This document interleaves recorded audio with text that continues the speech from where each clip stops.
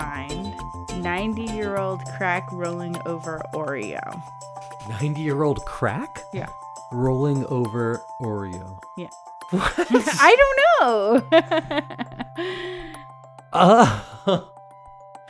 Do you understand that? Yes, I do. Okay, because I don't. I just write down the things and hope that you remember our conversation. Could you read that back? Yeah. Well, I think this should be the preamble of the episode now. Okay. How I understand what this means. 90-year-old crack rolling over Oreo. So, welcome everyone. This is an Hello. episode of I Love This, You Should Too. My name is Indy Randhawa. With me is my lovely co-host, Samantha Randhawa. Hello. So this was from when we were going to sleep, and I somehow I have ideas, and we write them down, and we'll say we'll talk about them on the podcast. And I'm usually half asleep writing them down, so they don't always make sense. And then if this is your first episode, usually the first 4 minutes of this podcast, we talk about nonsense, and then we get down to business. Yes. So 90-year-old crack rolling over Oreo means when I'm 90, I feel like might as well try crack. Okay, yeah. Crack might not be my one. But the illicit drugs. Yeah, maybe I'll do hard drugs because what do I got to lose? Yeah, because those are the ones that they're always don't do them because you'll die or you'll be addicted. Yeah, and if I'm close to death, if I am terminal with cancer or something, Right. Yeah, maybe might as well do heroin. Right. At that point, why not? Yeah. I would have to look into because I actually don't really know what crack is like and all about. Right. And it might not be something I'm interested in. But just drugs in general, I think I would do them at that point because why not? I feel like a lot of drugs have a counterbalance too. How do you mean? I don't know. Cocaine is one that I know that is an upper, I guess. Yeah. So then you do cocaine and then you do something to bring you down again so that you can sleep, but not so that you're sober. Oh. So that's kind of how I understand drugs. I don't know which drugs are which. I just know that cocaine is a stimulant. Yeah.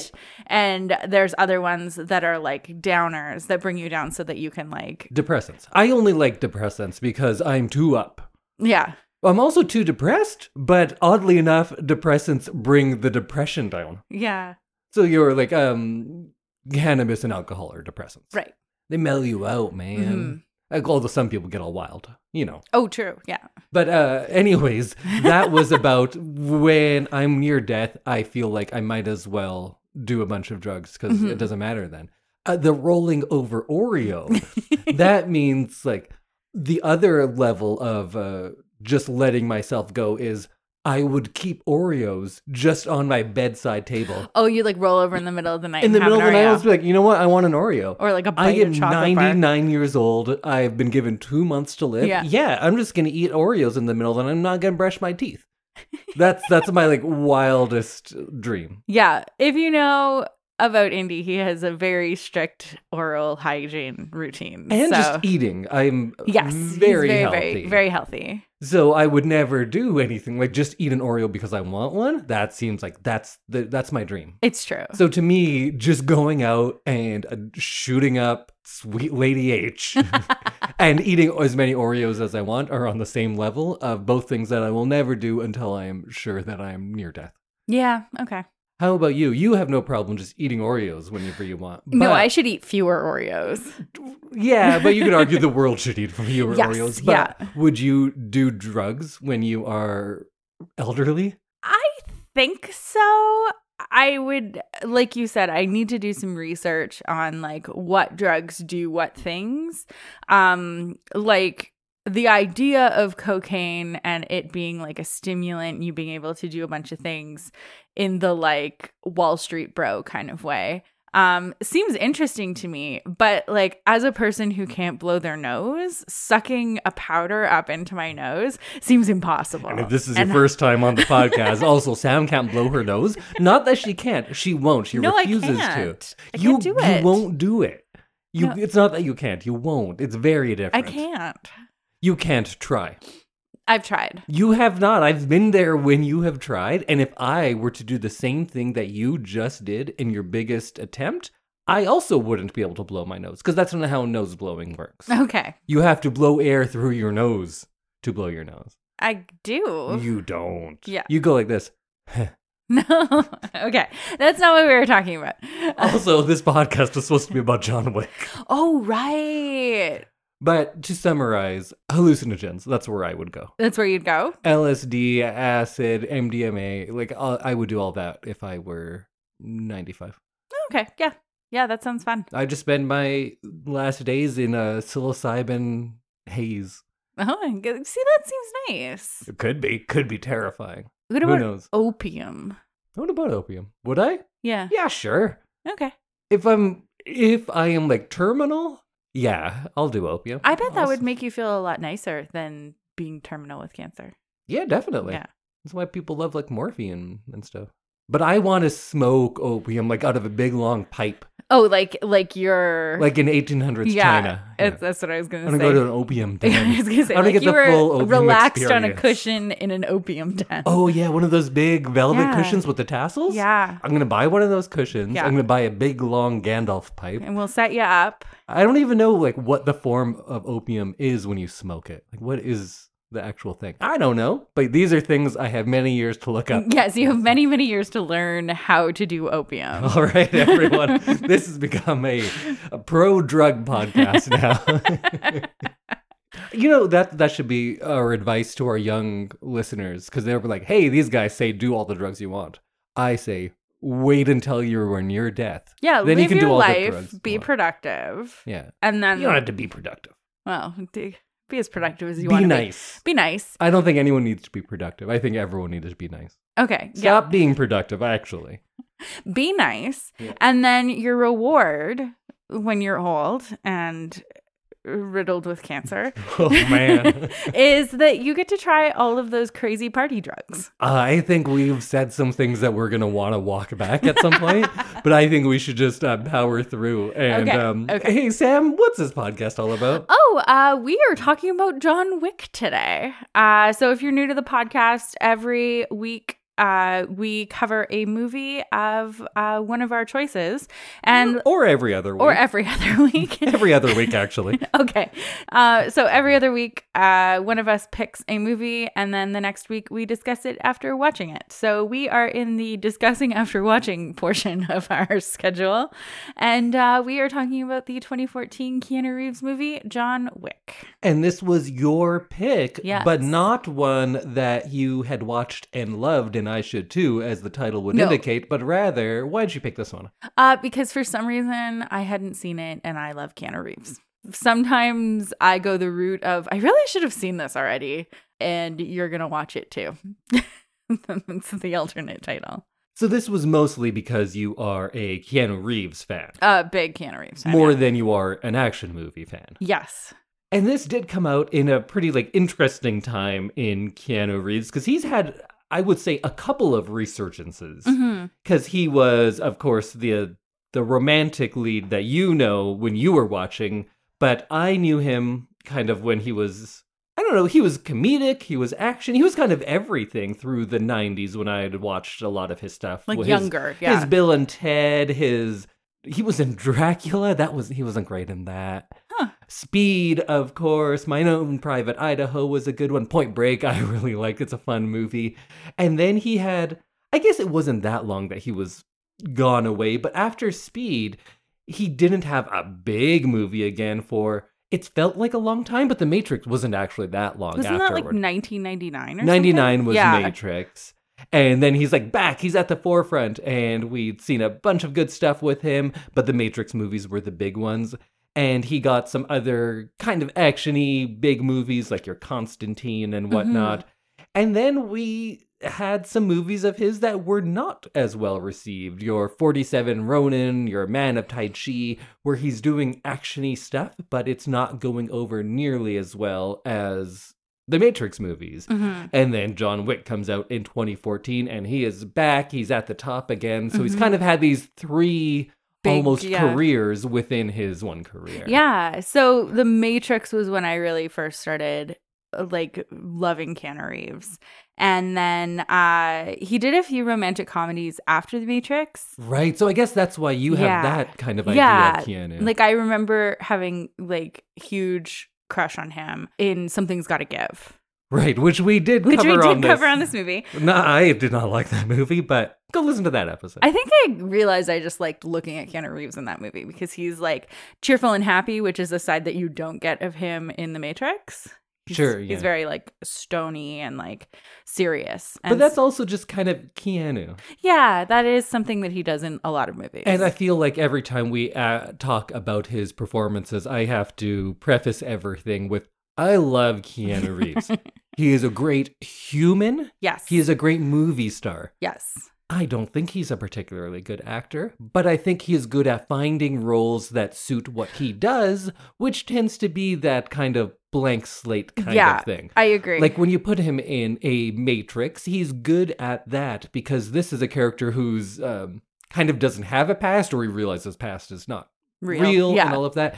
And in action movies, you kind of want that blank slate because you're like, that could be me. Mm-hmm. This is a video game and you are putting yourself into this role. Right. It's not watching Keanu do all these cool stuff, or it is watching him do all the cool things, but it's not his personality always that is the draw. And I think that is the case in this one. Mm-hmm. So your first watch of John Wick, what'd you think?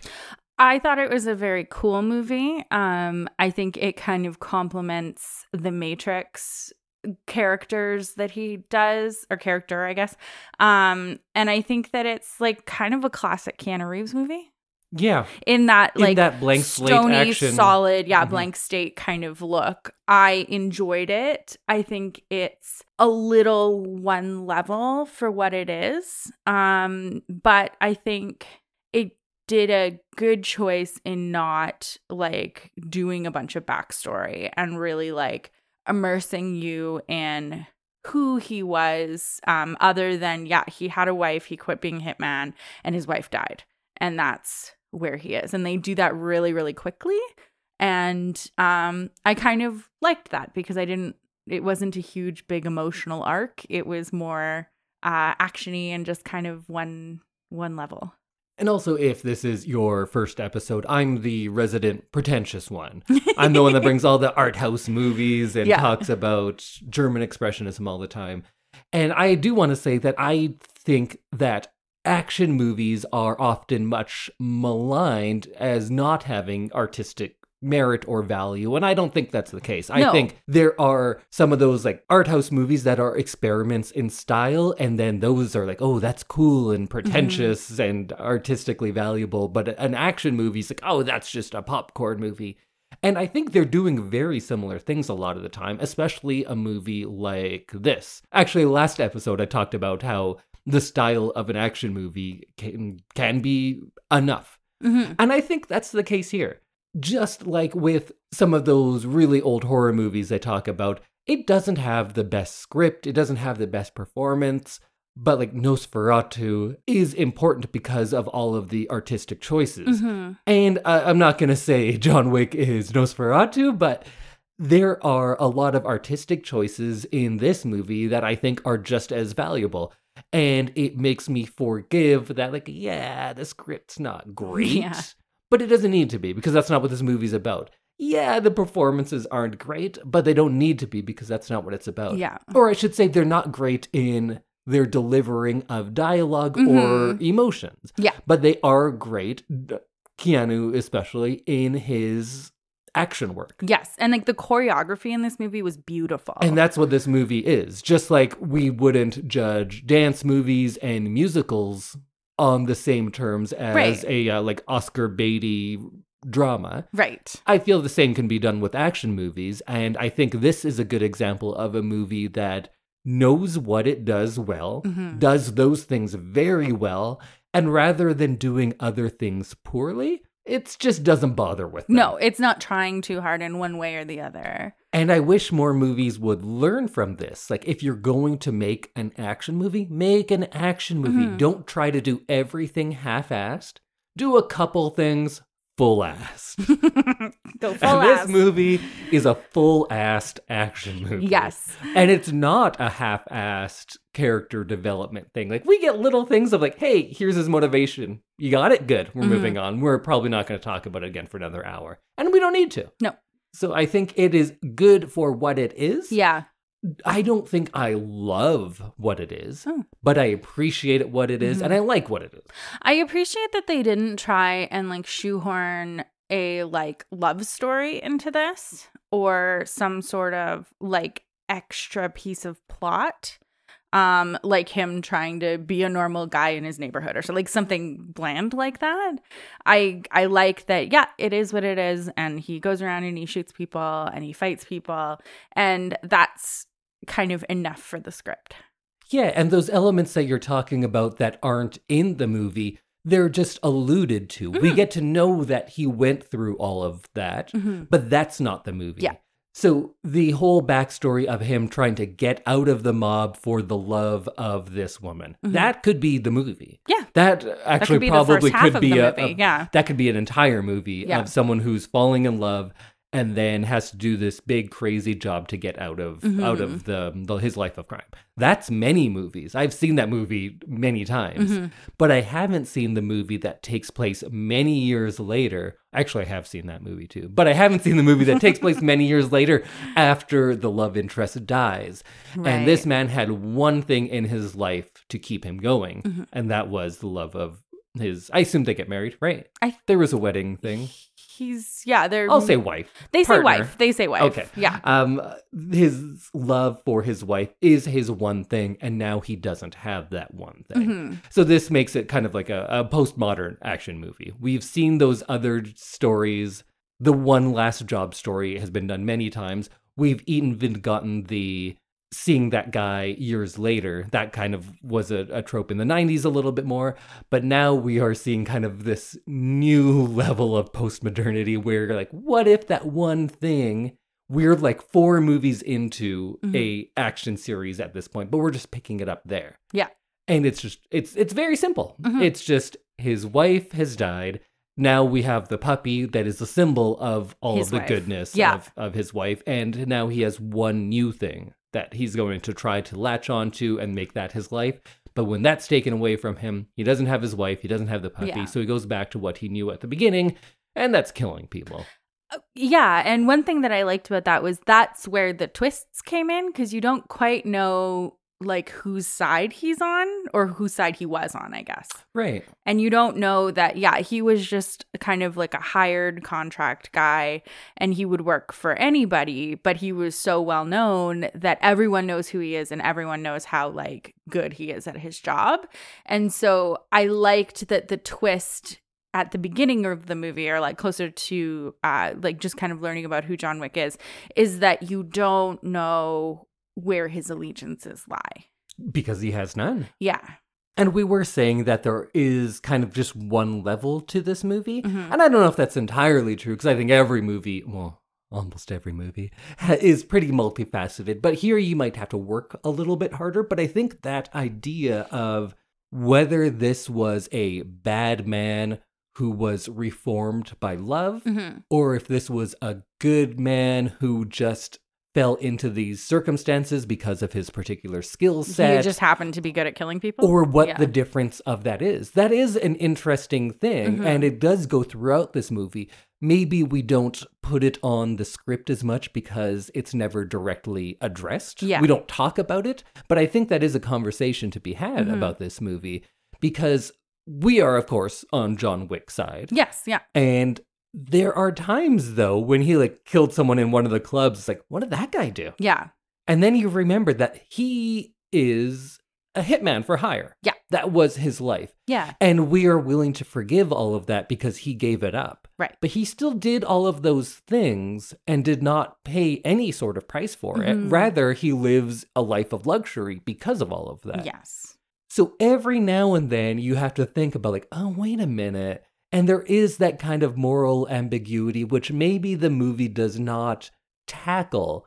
But I think it is kind of built in that we have to wonder if his emotional distress at the loss of his wife and his dog are some sort of cosmic retribution for the life he has lived. Is he paying for his sins in some way? Yeah. One thing I thought about pretty early on in the movie when you find out that, he's had this past and he's probably killed a lot of people. One thing that I realized really quickly was that he's killed a lot of people. I think he kills you can look it up online, but let's say it's 72. I think he kills 72 people in this movie. Yeah. Okay. Yeah, because I was going to say when the son of the mobster and his like goons break into his house, there's like 7 bodies in that house. So I'm thinking like, okay, so he did that really easily. He did not pause while doing that. So like you can just think about the amount of bodies that he racked up in his previous life. And so then that kind of made me think about like, who is this guy? And I really had a good think about it. And yeah, I thought that was kind of a fun thing that the movie did without being really heavy-handed with it. And who is this guy? I think he's a contract killer with maybe a bigger conscience than you'd expect. I don't want them to do a prequel for this world, but they are looking at like are they? part 6 or they're doing spin-offs of it now. Oh, okay. Because like John Wick 4 just came out. 4 came out and there's 2 spin-offs. In the works? Yes. Oh, okay. One from a character from one of the other movies, not from this movie, and one about the hotel. Oh, you see, the hotel, which was something that I wanted to talk about. Anyway, I found that really interesting. Yeah, there is little bits of world building in this that you realize, oh, this isn't our world. Mm-hmm. It's close to it, and on the surface, it is like our world, but this is positing that the crime element of our world has this big elaborate system that like works on gold tokens or something. Dark underbelly, yeah. Which I think that is an extra little level that makes it fun. And it's a good way to explain away a lot of it. Because if you're doing this style of action movie in a completely realistic world, you're like, hey, well, what about the cops? Right. Like, how does that work? How is he just going and finding all of these doctors to fix him up? But here they have built a world where all of this can be easily explained away. Like, when the cop comes to his door and he says, like, oh, hey, good night, Jimmy. And they know what's going on. Yeah. Then we're like, okay, so now I don't have to explain away why there are no police anywhere else. Yeah, and why nobody really cares that he's, like, setting off multiple rounds of ammunition inside his house. Right. In a neighborhood. Yeah. We assume he has neighbors. Well, they called. Yeah. And then the introduction of the token system and the hotel, then you can just do whatever and we don't question it because this is a different world and they tell you so little, which I think might frustrate some people, but I really enjoyed. Because we don't need to know all of that. This movie is all about, you don't need to know. Don't worry about it. Right. There's a lot of, don't worry about it. Look at this. Yeah. That is the theme of this movie. And sometimes that can be annoying or just make you aware of how shoddy the script is. But when your action sequences are as good as this, I agree. Like, don't worry about that. Look at this cool thing that's happening. Mm-hmm. Yeah, and they did a really good job of, again, not being super heavy-handed with learning the rules of this world. You get little blips of, like, no business on like, hotel property. Like, you better order a drink and look like you're here having fun if you are going to force me to talk about business. And, like, then we know, like, oh, you're not supposed to do any killing on the hotel, like on the hotel property. So you know that Miss Perkins is doing under the table, like dirty work, basically. You could tell she was shady right at the beginning. Yeah. Well, he should have killed her. Oh, 100%. It's a bit of a double standard that a lot of movies have, that they will kill people willy-nilly who haven't done anything bad, but then when it is an attractive female, they're like, oh, you can't kill her. Though. Yeah. She should have been killed because she was an actual evil person. Exactly. She was literally trying to kill him in a place that's supposed to be like a safe zone. She was breaking all the rules. Yeah. I love the idea that there is like also like an assassin safe zone. That's fun. Yeah. This world is interesting and you want to see more. And I kind of get why I got those sequels. Yeah. Yeah. I'd be interested to hear about how the hotel runs. Well, there's going to be a whole movie all about it. Good. I also want to know about this coin system.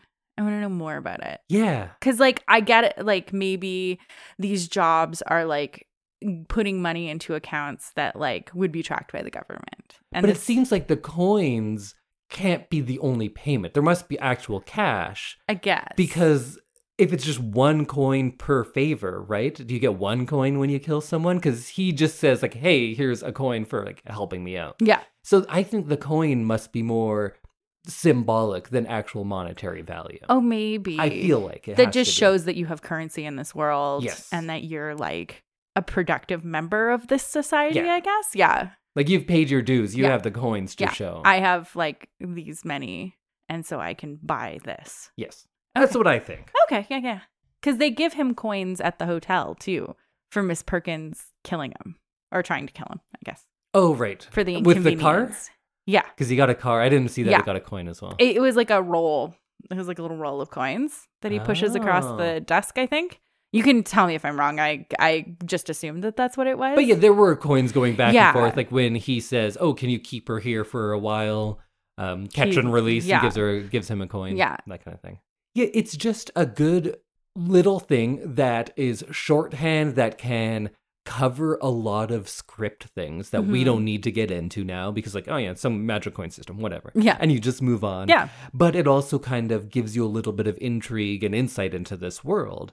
And I think that's what you could say about this movie, that it's not necessarily the most innovative action movie, but it's all about style and efficiency. And I mean that in every respect. This is definitely a style over substance movie, and that's fine. Some movies are, and that's not necessarily a bad thing. But it's so efficient in its world building, like you were talking about. We just explain away why there's no police. We can explain away why a doctor can fix him up whenever. And the style being that it is almost monochromatic when he's outside of the criminal world, everything's desaturated, and then when he gets there, it's neon red and blue almost exclusively. And dark. Yeah. Everyone's wearing cool black suits. It's very stylized in that way. Yet it's not especially stylized in its fight sequences. Like, people aren't doing things that can't be done. Yeah. It's a little bit more because it is an action movie and everyone is the best that they could be. Yeah. But no one is like floating in the air. No one has superpowers. No one's magic. Yeah. And even in regular action movies, people are jumping a little too high. They're like punching people and they go flying. That's not happening here. No, it's very real to life. It's pretty grounded in that way, but in some ways it's not. And I love what they chose to ground in reality. But when I was talking about how it's efficient, like the fight sequences, when they come into his house, for instance, that sequence is one of my favorites, and it's at the beginning, close to the beginning. Not the one where they kill the dog, but when they come to get him, and he shoots, I think it's like 12 people or something in the house. He's just hitting someone once, shooting them in the belly, and then finishing them off and shooting them in the head. Yeah. And it's so quick and efficient. Yeah. And it's not about, look at these elaborate ways I can kill people, Yeah. which a lot of action movies are into. And that's fine and that's fun too. This is about how efficiently he can kill multiple people. And it's a different kind of action that we usually get. And it's one that I think is very well done. I know I often, when we were talking about RRR, I would talk about how I love the action sequences because they combined this fantastic element with a certain bit of realism, like something like Ninja Assassin. And I realize I always talk about Ninja Assassin, and nobody's seen Ninja Assassin.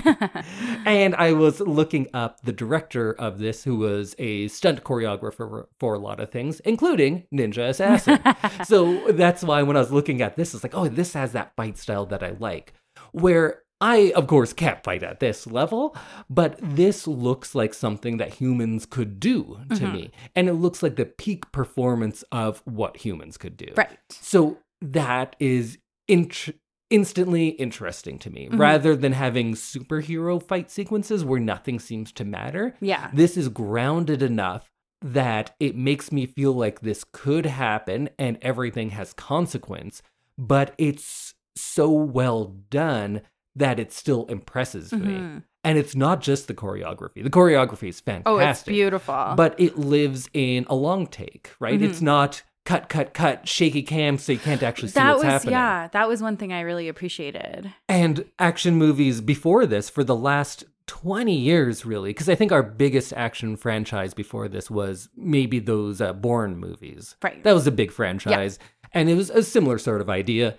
And it's so shaky that I hated the action sequences in those movies. And this does the opposite. And it shows you that we've done the work to get this done well. We're not going to hide it from editing. We're going to show you everything we have trained so hard to do, and we're going to put it on screen for you to watch and enjoy. Just like with the dance movies we saw, I would always complain when they would cut away. Like, just show me the dancing. What show me you the are dancing. here to showcase. Yeah. And this is to showcase action sequences, and I think it does it very well because it lets those things linger. It's not all close-ups, and it's not cutting away from everything. It's showing you everything happening, and sometimes many things in one take, which just immerses you in the reality of it. Yeah, I really appreciated that. It didn't have like the Marvel style of editing where it's all really flashy and loud constantly. Yeah. And that's how you know that like something exciting is happening, because you only see like half a second of everything and you see everybody in half a second little like chunks. This felt like you could really like focus on the scenes and really see what was happening. And yeah, really appreciate their training and the like specialization of these hitmen. Oh man, maybe we should do Hard Boiled next. We were talking about like what kind of movie we should do next as I wasn't sure if I was going to do Keanu or what, but maybe we should do something that's an influence on this movie. Okay. And some of my favorite John Woo movies like Hard Boiled and The Killer are definitely influential on this movie. That 90s Hong Kong aesthetic, you can see a lot of that in this. I think there's a lot of noir, a lot of the 40s style film noir in the lighting and the cinematography, and then in those themes of vengeance and loyalty and all of that kind of stuff. And I think there's a lot of westerns in this as well. Like, maybe not in the visuals as much, but thematically, your man with a mysterious past who's on a mission to get the bad guy. There's this one bad guy who's done something very wrong to him. Usually it is killing a loved one, and then he's out for revenge and kills anyone in his way. So I think all of those would be pretty good counterpoints to this as well. Yeah, and I guess you did a better job of like summarizing those things that I really enjoyed about the movie. Like which ones? Just you can see. And maybe this is like an award to Keanu Reeves for his acting, was that you could see how conflicted he was and almost like, fine, I'll like go back and do this and like defend myself. Like, because you can tell that he doesn't really want to go back and be a hitman at the beginning of the movie. And then when he hits his stride, you can see why he was such a sought after legendary figure. And I liked that. That he has that kind of little arc of emotion. And I think the way you put it is a good counter argument to people who say Keanu Reeves just isn't a good actor. Yeah. I think there are levels of what people are good at. And I think we got to see the good and the bad in this movie from Keanu, because he has some scenes where he is talking with, like an early scene with Willem Dafoe. The dialogue seemed rough to me. It did not seem good. It seemed like they were both in a movie of a different language and were kind of dubbed over. Yeah. I honestly didn't even really pay attention to that dialogue. And I think you don't shouldn't. think I could quote you any of it. No. And again, that's not what this movie is doing.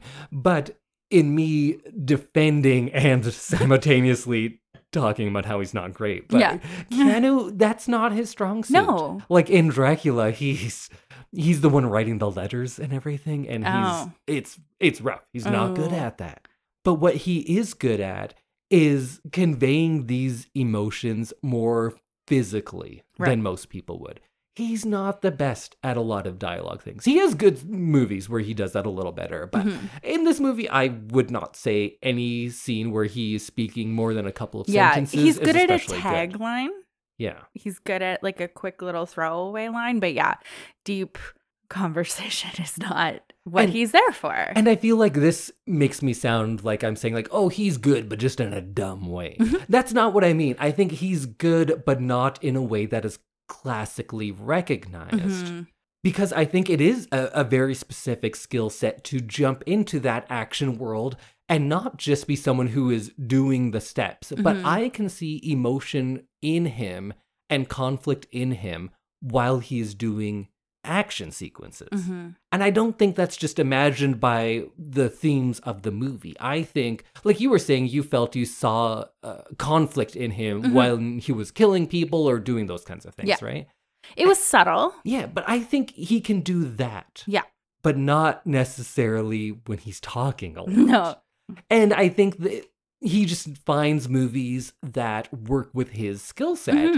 I think The Matrix is that, and I think this is that as well. Yeah, and I think working with were they the stunt directors or people he'd worked with on The Matrix? Yes. I think this was his stunt double, actually, who was directing this, but then also did choreography for other movies that were probably also Keanu ones as well. Okay, so like I think that he was very right to bring them into when he was like negotiating his contract because they know what he does well. And I think this director, whose name I've already forgotten, but I'm sure you'll tell me by the time I'm done this thought, he made some very smart choices in all these things we're talking about, how it's efficient, it doesn't waste time on certain things. First-time directors don't often look this confident, but I think that comes through because he is doing things that are mostly around the stunt world. Yeah. And the rest of the things are just like, this would be cool. This movie, if I have a harsh criticism, it's like it tries to be real cool. Real cool. Yeah, I can see that. It's trying very hard to go for a certain aesthetic, and I think it achieves it. But sometimes, like the music too, it's like, yeah, we're an action movie, but we're like a gritty, but also still super smooth. Yeah. But very American. Yeah. So we're going to have muscle cars. Yeah. We're going to have hard driving guitar riffs. And we're going to have distorted vocals. And like, that's the level of cool. Yeah. The director's name is Chad Stahelski. Stahelski, right. Yeah. But yeah, like I think they played to his strengths and didn't make him do some of the things that can make him seem kind of awkward or like unpolished. Like those few dialogue scenes we had, which I think were not great, but they were so few and far between that you're like, okay, I've forgotten about it already. You gotta have some dialogue. It's still like a 2-hour story. What were some of your favorite parts of the movie? I assume it would be an action sequence, but anything that you really liked from it. The puppy. Of course. Yeah, that puppy was so cute. And the dog in the end, you don't really get a good look at him, so I'm assuming he's very cute. But yeah, that puppy was like super cute. And a couple of the little like glances of Keanu interacting with the puppy and trying to be this like macho guy that, you know, used to kill people for a living, but also having this puppy and like kind of resisting its love at the beginning of like, okay, fine, get up here, like get on the bed, we'll sleep.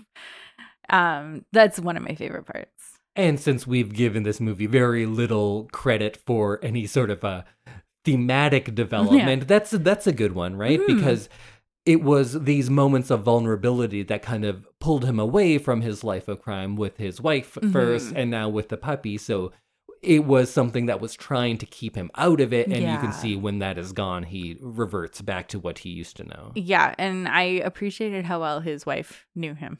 Right. Like he needed something in the real world to like keep him on that like path that he had been on with her. And yeah, so that was pretty touching.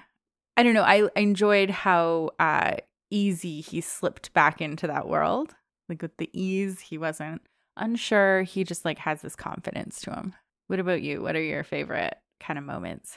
I think the first all-out action sequence when after the dog has died and he's communicated with the big boss in some way and he's at his house and then the team comes in to kill him. That sequence, because that was kind of the introduction to how the fights are going to look in this movie. Right. And how efficient and how many times he just shot guys in the head. Yeah.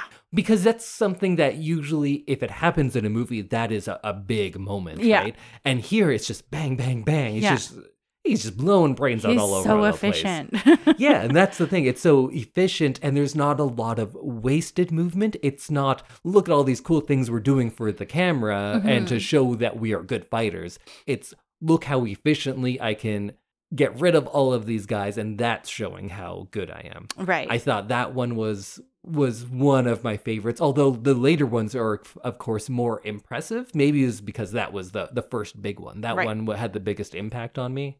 And then later, there's that sequence where he is driving his car and shooting people. And that was kind of interesting because you see car chases and you see gunfights. And this was a different kind of combination because he was driving around pedestrians and shooting at them. And there's that one time where he hit a guy with his car. The guy flips up over his car and he shoots his gun through the roof of his car, shooting the guy as he goes by. Yeah. Like, that's a fun bit. That is fun. Yeah. I like that one. The creativity in some of the kills without it being like an over the top kind of thing. Yeah, because that was the only one impressive. that was a bit silly, but it still felt like it fit in with everything else. I was impressed with, how they kept it from being like campy or silly. Yeah.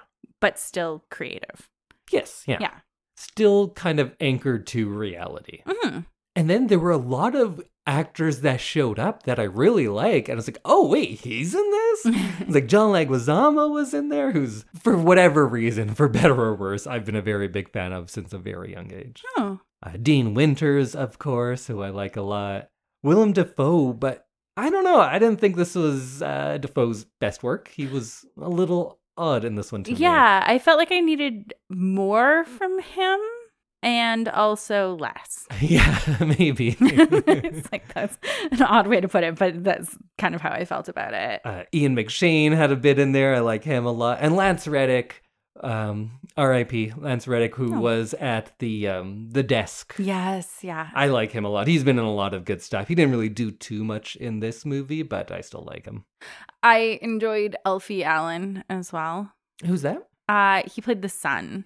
Oh, from Game of Thrones? From Game of Thrones, right. Yeah. He's just a hateable guy. Yeah. In everything he's in, you're like, oh, I'm going to hate this guy. This dude sucks. Yeah.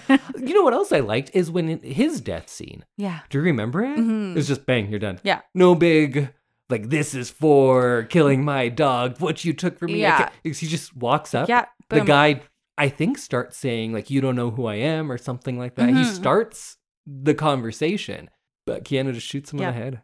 Yeah. I thought He's that got was a well job done. to do. Yeah.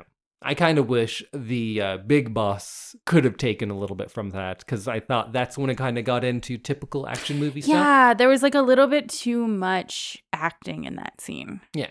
Of them fighting. But I guess. Oh, yeah. And then at the end, they do the bit of like, throw your gun away. Let's fight like men. Yeah, that was weird. That's a movie thing. And this movie was trying to stay away from those as much as possible, I thought. And then it was very much that. But then, like in all the other movies, the bad guy pulls out a knife. And then the good guy's allowed to use the knife because the bad guy pulled it out in the first place. Like, right. That I've seen many, many times. And it was a little too derivative for how fresh everything else in this movie was. Yeah, I agree with you. That final scene was just a little too done. Yeah. Yeah. But you know what wasn't done? He reloads his guns. Yes. For a while, I was actually trying to count, and I was like, okay, I don't think they actually pay attention to how many bullets. No, but they show it. But he is reloading his guns. He takes a pause. Because, that's the thing. It's like in action movies where they don't watch out for that, it's like he shoots off like 100 rounds with like a handgun and never reloads. Yeah, here it seems to be sometimes it's 10, sometimes it's 14, but whatever. Maybe those guns have extended clips. I don't know about guns, so I'll just say, yeah, it's fine. It's good. But one thing I kind of touched on, but didn't really say much about, was how this seems like it's a distinctively American attempt at an epic. An epic in the capital E epic, not just a big long movie that does a lot of things, but an epic used to have certain criteria that it has to be, and it's like this man on the journey and everything, and this kind of hits all of those beats of like your ancient Greek epics. Right. That's why they were called that. And this is that. It is James Bond, it is hard-boiled, but those movies, of course, are British and Hong Kong, respectively. Right. But this is so distinctly American. Like, he's not your cop or secret agent in His Majesty's Secret Service. Mm-hmm. He's a criminal, but he's a criminal with a code. Yeah. And that is kind of something that's steeped in American culture, going back to your Westerns and everything. And America itself kind of prides itself on being rebellious. The Revolutionary War was like, we're rebelling and taking things. And that's violence is, of course, lots of people could have, I'm sure, written this essay about how violence is ingrained in American culture because of how America became America. It was violently taking it from others and then violently switching over leadership from the British to being independent. Right. So it's rooted in violence. And of course, that comes out in so many different ways. But in this one, it comes out in that we can cheer for a guy who is a professional killer, a professional criminal. Yes. Because he has some sort of loyalty or code to him. Mm-hmm. And that's the case here. And then if that's not enough, it's rock and roll guitars. Yeah. It's Ford Mustangs, or I can't remember all the cars he has, but it's all, they look very American. I'm sure every car he drives is an American car. Usually a guy who's wearing like a slick all black suit, I would picture him in something German, for instance, but not John Wick. He's American through and through. So after seeing this one now, do you want to watch all of the others? I do. I am interested to see where this goes because this very easily could have been just a standalone movie. Yeah. But I am interested to see how they build this world for sequels and how choppily it's done, I guess. Yeah, and I'm worried because big action franchises, the ones where I like the first ones, I usually stop liking them quickly. Not always by part 2, but by 3 and 4. I can't think of other big ones. Die Hard, of course. Right. Die Hard 1, great. 2 and 3 I'll even give you, but it falls off a cliff quickly after that. Rambo as well, the first Rambo movie. Well, the first Rambo movie's not an action movie, really. It's just a real sad movie. But action franchises, usually not good. Yeah. So I'm curious about this. Will they stick with what they do and kind of keep it rooted in reality? Yeah. But then does that get redundant after a point? Yeah, that's what I'm interested. Because if you keep going bigger and bigger, then you just become like other action movies. Because this had a pretty solid ending. There wasn't anything that was like kind of left hanging. Right. Like they didn't... you have what's he gonna do? Is he hitman for hire again? Yeah. I guess that's the biggest one. I guess, yeah. But yeah, I just felt like they didn't set it up for a sequel. So I'm really interested to see what they do in that sequel. Is it 10 years later? Is it immediately after? This franchise would be the one that would most easily go into a prequel, I would say. Right? For sure. There's so many prequels he could make. It could be anything he did as his career before meeting his wife.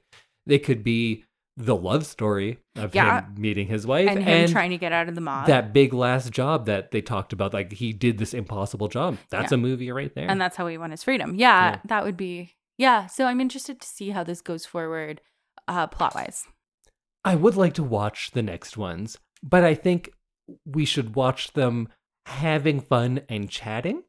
While when we watched it for the podcast, we kind of sit and we watch the movie relatively quietly. Sometimes we'll talk. Sometimes. But we're watching it and we usually kind of analyze things. Yeah. And although we did a bit of that in this, probably less than we do with other movies. Yeah. And I think these movies are just more fun if you just don't do that kind of stuff. Yeah, I think we need to be less serious about it going forward.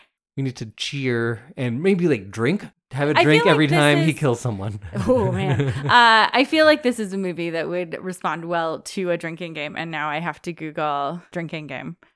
And I think Mantzoukas comes into one of these movies. Does he? Yeah. Oh, that's fun. I'm not sure which one. I think 3, maybe 2. I'm really interested to like know what he's like in this movie. Because you don't really see him serious very often. I don't know that he will be. Oh, okay. Cool. Who knows? Cool. I'm excited. All right. Well, that might be the end for us. Is that it? I think so. So it's a bit of a different episode, but I think we kind of got into...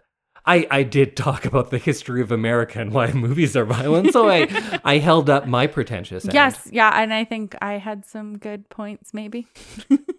As always. As always.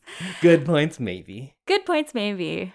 Samantha, good points, maybe, Randhawa. That's me. Indy, pretentious Randhawa. So we'll see you next week when we find out what Indy's big watch is, and we bring you 2 spoiler-free things of the fortnight. Oh yeah, we've been doing themes, so usually we would announce it here, but I don't know yet. So you know what? Just listen to the next episode. It's gonna be good. Just come on back. We'll figure something out. Maybe it'll be linked to this movie. Maybe it won't. Maybe it won't. Who knows? Who knows? Why is it haunted? I don't know. Who knows? Okay, see you next week. Bye, everyone. Bye.